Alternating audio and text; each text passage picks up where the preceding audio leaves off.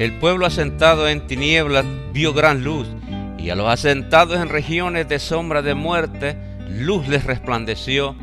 La Iglesia Evangélica Jesucristo, nuestro fundamento, presenta su programa.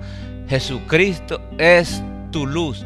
Muy buenas tardes y que el Señor les bendiga, estimados amigos y hermanos que nos están sintonizando. Mi nombre es Henry Escobar y me es un privilegio poder llegar hasta donde usted se encuentra con su programa Jesucristo es tu luz. Un programa que se dedica a la proclamación de la palabra del Señor para que el pueblo de Dios sea edificado y aquellos que no creen puedan llegar al conocimiento de la verdad. Para los que nos sintonizan por primera oportunidad, somos de la Iglesia Jesucristo, nuestro fundamento. Estamos ubicados en el 9847 de la Mesa Drive, siempre en la área de la Tidwell, de la Little York, de la Wayside. Si quisiera visitarnos, si quiere más información de nuestra iglesia, llámenos 713-825-0243, nuevamente 713-825-0243. Y queremos bendecir su vida con la palabra del Señor, pero primero estaremos escuchando esta alabanza.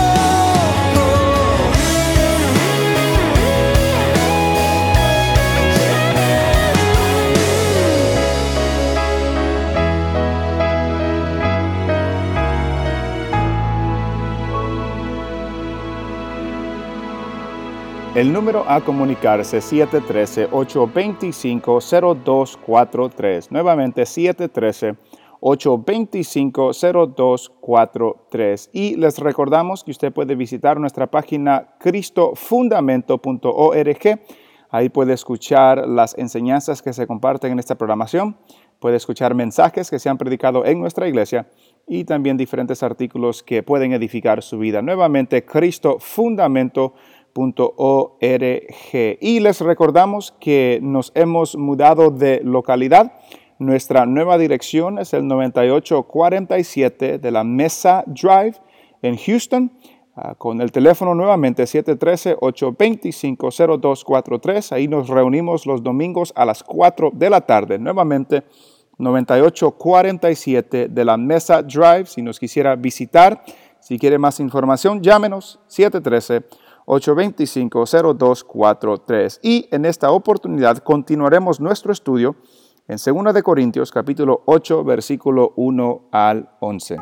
El dar está proporcionado con lo que uno tiene. Pero notamos otra vez en el versículo 3, pues doy testimonio de que con agrado han dado conforme a sus fuerzas y aún más allá de sus fuerzas. No tenían mucho, tenían poco y se esforzaron para dar conforme a lo que tenían. Y cuando habla de que dieron más allá de sus fuerzas, se sacrificaron. Se sacrificaron para dar. Estos que estaban en gran tribulación, estos que estaban en gran, profunda pobreza, se sacrificaron para dar. Dieron conforme a lo que ellos tenían, porque lo que damos, lo damos conforme a lo que tenemos. A Dios, hermanos, no le podemos mentir. Yo le puedo mentir a usted y usted me puede mentir a mí porque yo no conozco su corazón, usted no conoce el mío, yo no conozco lo que usted gana, usted no conoce lo que yo gano. Pero Dios sí. Y a Dios no lo podemos engañar.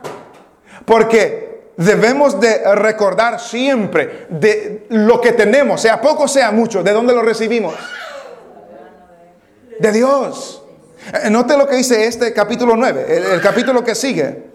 Capítulo 9, versículo 8.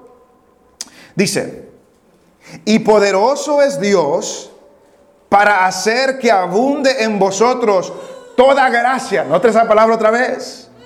A fin de que, teniendo siempre en todas las cosas todo lo suficiente, abundéis para toda buena obra. ¿Quién es el poderoso para hacer esto? Dios. Versículo 9. Como está escrito, repartió, dio a los pobres, su justicia permanece para siempre. Versículo 10. Y el que da semilla al que siembra, ¿quién es el que da semilla al que siembra? Y pan al que come, ¿quién es el que da pan al que come? Proveerá y multiplicará vuestra sementera y aumentará los frutos de vuestra justicia, para que estéis enriquecidos en todo para toda liberalidad, la cual procede de por medio de nosotros, acción de gracias a Dios. Dios es el que nos da lo que tenemos. Dios sabe cuánto nos ha confiado. Y Dios sabe cuando estamos dando conforme a lo que tenemos o si no estamos dando conforme a lo que tenemos. Número 1, el dar es una gracia de Dios. Número 2, el dar es proporcionado conforme a lo que tenemos. Número 3, el dar debe ser hecho voluntariamente. Es una disposición del corazón. Note lo que dice el versículo 4. Porque el 3 decía, pues doy testimonio de que con agrado han dado conforme a sus fuerzas y aún más allá de sus fuerzas, pidiéndonos con muchos ruegos que les concediésemos el privilegio de participar en este servicio para los santos. Estaban en profunda pobreza, estaban en grande tribulación, y aún en esa condición le rogaban muchas veces a Pablo para que ellos también puedan participar de este servicio a los santos. Lo estaban haciendo voluntariamente. Era una disposición del corazón que ellos tenían. No fueron forzados a hacerlo.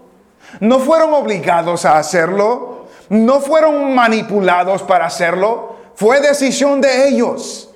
Fue decisión de ellos. El dar que uno da, lo que nosotros damos. Repetimos, Dios conoce nuestro corazón. Dios conoce nuestras intenciones. Dios conoce nuestra motivación.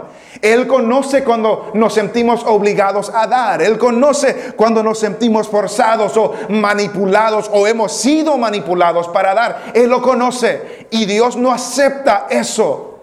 Lo hemos dicho, la iglesia lo acepta, la iglesia lo gasta, pero Dios no lo acepta porque no fue voluntario, fue forzado. Note lo que dice el capítulo 9, versículo 7.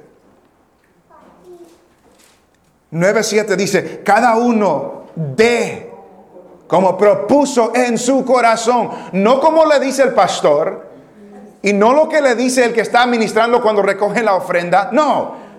Como usted y yo propusimos en nuestro corazón. Da a entender que es algo que ya lo hemos meditado. Lo dijimos hace algunas semanas cuando hablamos de Caín y Abel. Pero da a entender que no llegamos a la iglesia para ver qué sacamos. Da a entender que ya hemos propuesto en nuestro corazón cuando nos encaminamos lo que vamos a dar. Porque así no podemos ser manipulados. Ya lo hemos propuesto en nuestro corazón. Cada uno dé como propuso en su corazón, no con tristeza, ni por necesidad, porque Dios ama al dador alegre. El dar no es por tristeza. El dar no es por necesidad. Oh, cuánto se escucha hoy por todos lados. Tiene un problema, mande una ofrenda. Quiere un milagro, mande una ofrenda.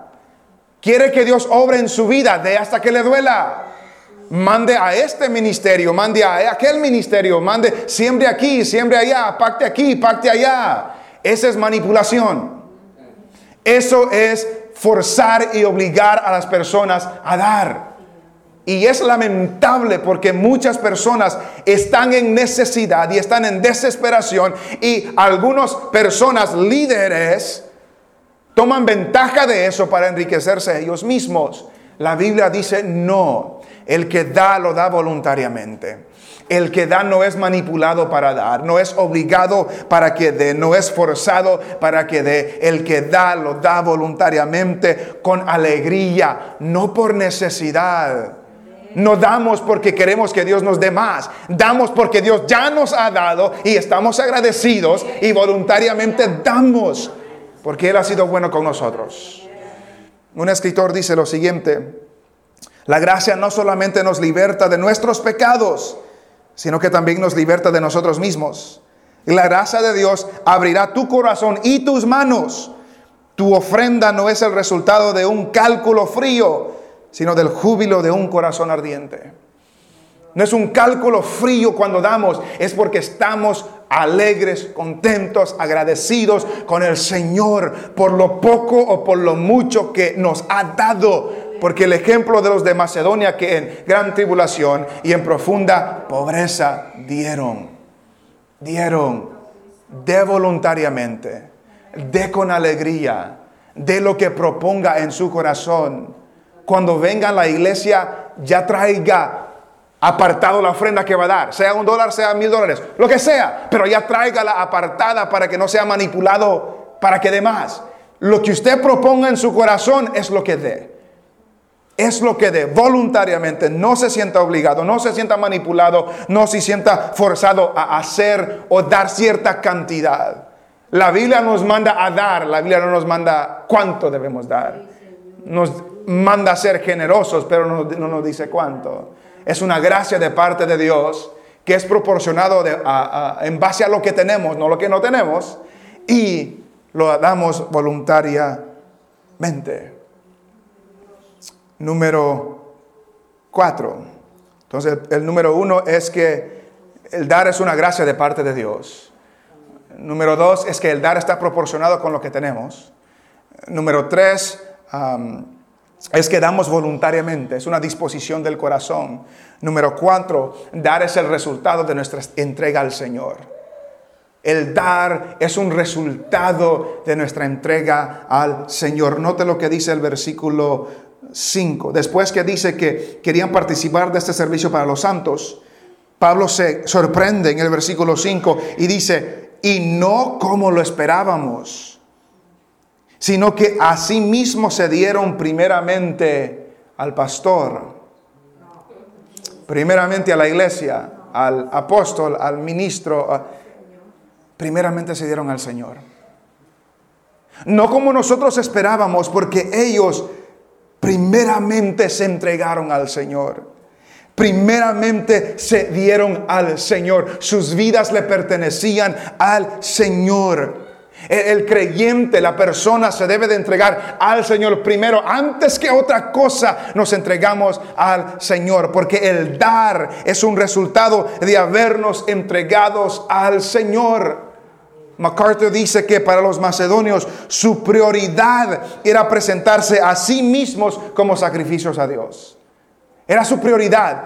Ellos mismos se presentan a Dios, se entregan al Señor, se dan al Señor. Entonces, para nosotros debemos de estar seguros de que antes de que pensemos que Dios se agrada de nuestra ofrenda, pero nuestro corazón está lejos de Él, olvidémonos de la ofrenda y que nuestro corazón se acerque a Él y que nos entreguemos a Él. Que no seamos como los israelitas que de corazón, este pueblo de corazón, este pueblo de labios me honra, pero su corazón está lejos de mí. Que no digan de nosotros, esta iglesia con su ofrenda me honra, pero su corazón está lejos de mí. Que no seamos de eso. Que primero nos entreguemos al Señor. Que nuestras vidas estén en sus manos. Que nuestro corazón le pertenezca a Él. Porque el resultado que le pertenezcamos a Él es que damos, porque luego note lo que sigue diciendo, y no como lo esperábamos, sino que asimismo se dieron primeramente al Señor, y luego ¿qué? Y luego a nosotros por la voluntad de Dios. Se entregaron a Dios primero y luego a nosotros. Se entregaron los unos a los otros. Tengamos eso claro. El resultado de entregarnos al Señor es que nos entregamos los unos a los otros. Ellos se entregaron a Dios primero y luego se entregaron el uno al otro. Versículo 6 dice, de manera que exhortamos a Tito para que tal como comenzó antes, asimismo acabe también entre vosotros esta obra de ¿qué? De gracia. El dar es una gracia de parte de Dios. Regresamos después a este versículo 6. Principio número 5. El dar es un reflejo de nuestro amor a nuestros hermanos. El dar es un reflejo de nuestro amor a nuestros hermanos. Versículo 7. Por tanto, como en todo abundáis, en fe, en palabra, en ciencia, en toda solicitud y en vuestro amor para con nosotros. Ellos abundaban en todas estas cosas. En fe, en palabra, en ciencia, en solicitud, en amor hacia Pablo y Timoteo. De la manera como abundan en esto, termina diciendo, abundad también en esta gracia. Note otra vez, gracia. El dar es una gracia de parte de Dios. De la manera como abundan en todas estas otras cosas, abundan también en esta gracia. Debían abundar en el dar. Debían abundar en ser generosos. Debían abundar en compartir lo que ellos tenían. Muchas personas se consideran que no necesitan dar. Ellos abundan en todo. No dejen de abundar en esta gracia. Pueden abundar en fe, pueden abundar en conocimiento, pueden abundar en ciencia, pueden abundar en vuestro amor para con los hermanos, pero no dejen de abundar en esto tampoco. Abunden en todo. Abunden en todo. Es un reflejo de nuestro amor para con los hermanos. Versículo 8 dice, no hablo como quien manda. ¿Por qué no habla como quien manda? Él tiene la autoridad de mandar, es un apóstol. ¿Por qué no habla como quien manda? Porque era voluntario. Que los de Corinto hagan, que lo hagan voluntariamente. No les estoy mandando que lo hagan, aunque tenía la autoridad de hacerlo. Necesitaba ser voluntariamente. No hablo como quien manda, sino para poner a prueba, por medio de la diligencia de otros, también la sinceridad del amor nuestro. Estaba usando el ejemplo de los macedonios como ejemplo para estimularlos a ellos a buenas obras. No les estoy mandando, les estoy dando el ejemplo de otros, de los de Macedonia, sino para poner a prueba por medio de la diligencia de otros, de los de Macedonia, también la sinceridad del amor vuestro. El amor se demuestra. El amor no solamente se dice. Dios es el gran ejemplo de esto. Dios muestra su amor para con nosotros en que siendo pecadores Cristo murió por nosotros. El amor se demuestra. Santiago nos recuerda de qué sirve que vea a mi hermano con necesidad y le diga: Dios te bendiga, voy a orar por ti, que te vaya bien. Si le puedo ayudar, ¿cómo puedo calentar su estómago? Con comida. ¿Cómo puedo cubrirlo con algo si solamente le digo: ok, Dios te bendiga, voy a orar por ti? Es lo que está diciendo Pablo aquí. No hablo como quien manda, sino para poner a prueba por medio de la diligencia de otros, también la sinceridad del amor vuestro. ¿Qué tan sincero es el amor de ustedes? Les dice Pablo. Voy a poner a prueba la sinceridad de ustedes con el ejemplo de los de Macedonia. ¿Qué tan sincero es el amor de ustedes? Y nos reta a nosotros. ¿Qué tan sincero es el amor de nosotros? ¿Qué tan sincero es lo que sale de nuestra boca? ¿Qué tan sincero es lo que proclamamos y lo que decimos y lo que enseñamos? Pero si no se abren nuestras manos para demostrar que la gracia de Dios está trabajando en nosotros, ¿qué tan sincero es lo que estamos diciendo?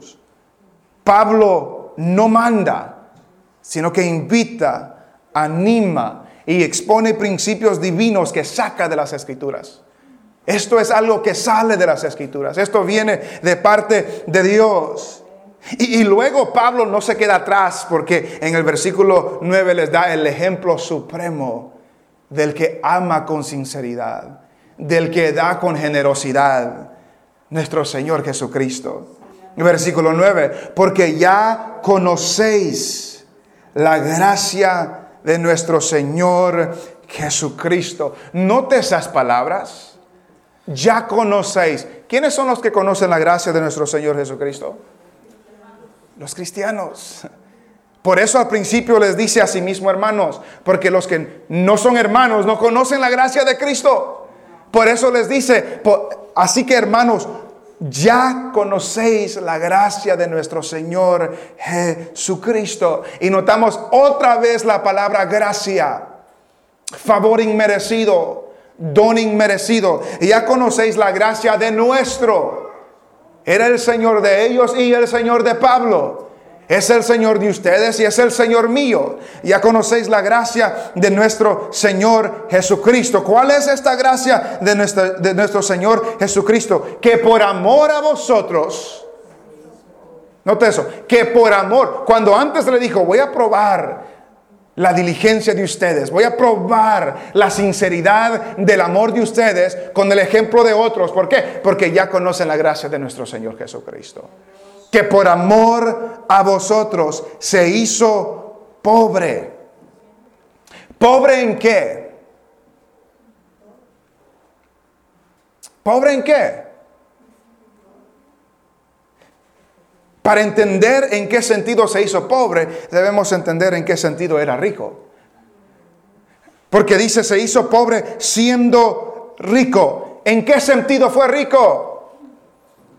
Rico en gloria, rico en eternidad, rico en existencia infinita, rico en existir en forma de Dios, rico en poder, rico en autoridad, rico en soberanía, rico en honor, rico en majestad, rico en todas estas cosas, porque Él es Dios. Rico en todo esto, siendo rico, teniendo todo esto, se hizo pobre. Se hizo pobre. Dejó su majestad, dejó su honor, dejó su soberanía. No dejó de ser soberano, pero la puso a un lado.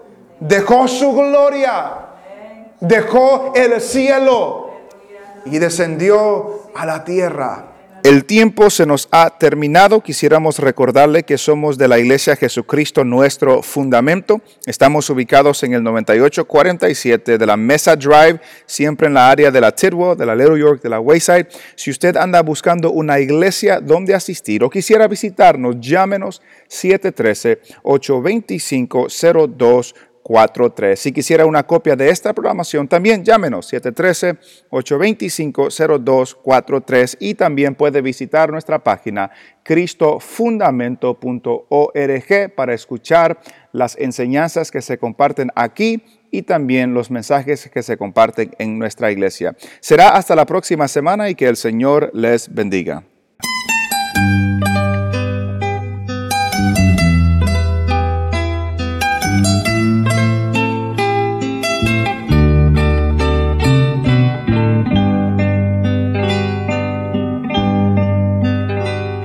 Alma mía, ama a Jehová, porque a su imagen Él te creó,